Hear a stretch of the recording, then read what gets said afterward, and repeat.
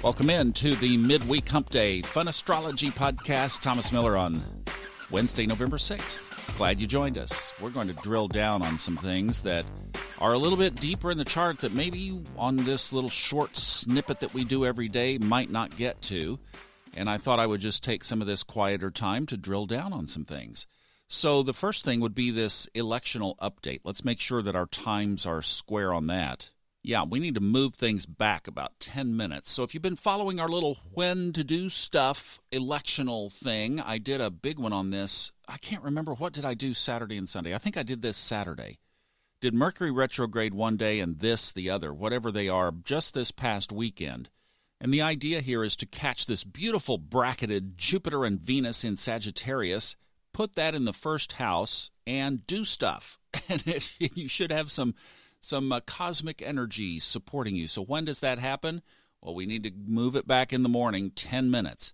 So now we're talking about 9:20 to 11:20 Eastern Time. Jupiter and Venus, the two benefic planets, are in Sagittarius, Jupiter's Mikasa. Put that in your rising sign and do stuff. See how it turns out. That's a nice window. So let me give you that again. 9:20 to 11:20 Eastern Time. Then clock out. Why? Because Mars moves up into the 10th house. And in this kind of astrology, this is a different deal. Mars is the daytime malefic. And when it moves up to the 10th house, that's your shining out there. Okay? So pause. Then the next little window that is kind of your get all your electronic and internet stuff done. 1:30 to 3 o'clock Eastern Time. That moves Mars out of that 10th house and Aquarius into the first house. Aquarius technology. So there you go. Now, look, I know life happens all day long. I release these podcasts at 4 in the morning so that they are hopefully in your podcast list when you wake up and want to hear a little something about the day. And there are meetings and agendas and presentations and pitches and all kinds of things, phone calls going on all day long. But just playing with it. See what happens. Having some true astrology fun. Now, here's another little note that I might not cover in otherwise busier astrological times, but any of you into Bitcoin? There's a guy on Twitter, goes by Cryptodamus, or @AstroCryptoGuru. I've been following him for a couple of months, and he uses astrology, particularly applied to Bitcoin. And he thinks that Bitcoin's getting ready to take off. So you might want to check that out if you are into such things. If you make a bunch of money, I will be glad to send you my PayPal, and you can just tithe. There you go. All right. Moon is in Pisces today and tomorrow. Great couple of days to just let your imagination wander. Do you like to draw? You like to take a sketch pad and just play, get your ideas out? Prefer to journal? You like to just stare out the window?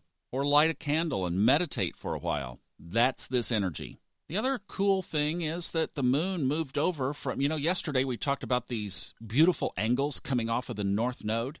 Well, they're still there. The Sun and Mercury. Now, the Sun is in an easy aspect. Mercury is in a hard aspect. Or we might say medium hard, slightly hard, moderately difficult aspect to the North Node. All it's saying is just take a pause. Reflect internally with that internal dialogue that we've been talking about with this Mercury retrograde. Bring the focus inside. I think I'm onto something with this Mercury retrograde theory. When Mercury passes in front of the Sun, between the Sun and the Earth, that's Mercury retrograde. Now, if you look at it on a picture, a photograph, it looks like a pin dot on the Sun because Mercury's so small. But it's like, I think the reason why stuff goes haywire is it's like little sunspots.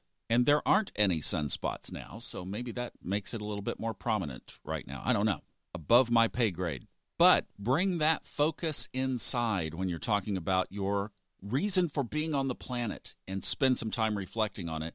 Now, the moon in Pisces is in a favorable aspect to the North Node, so you can daydream about your soul's journey all you want to. And if that wasn't enough, Neptune is sitting right next door. Oh!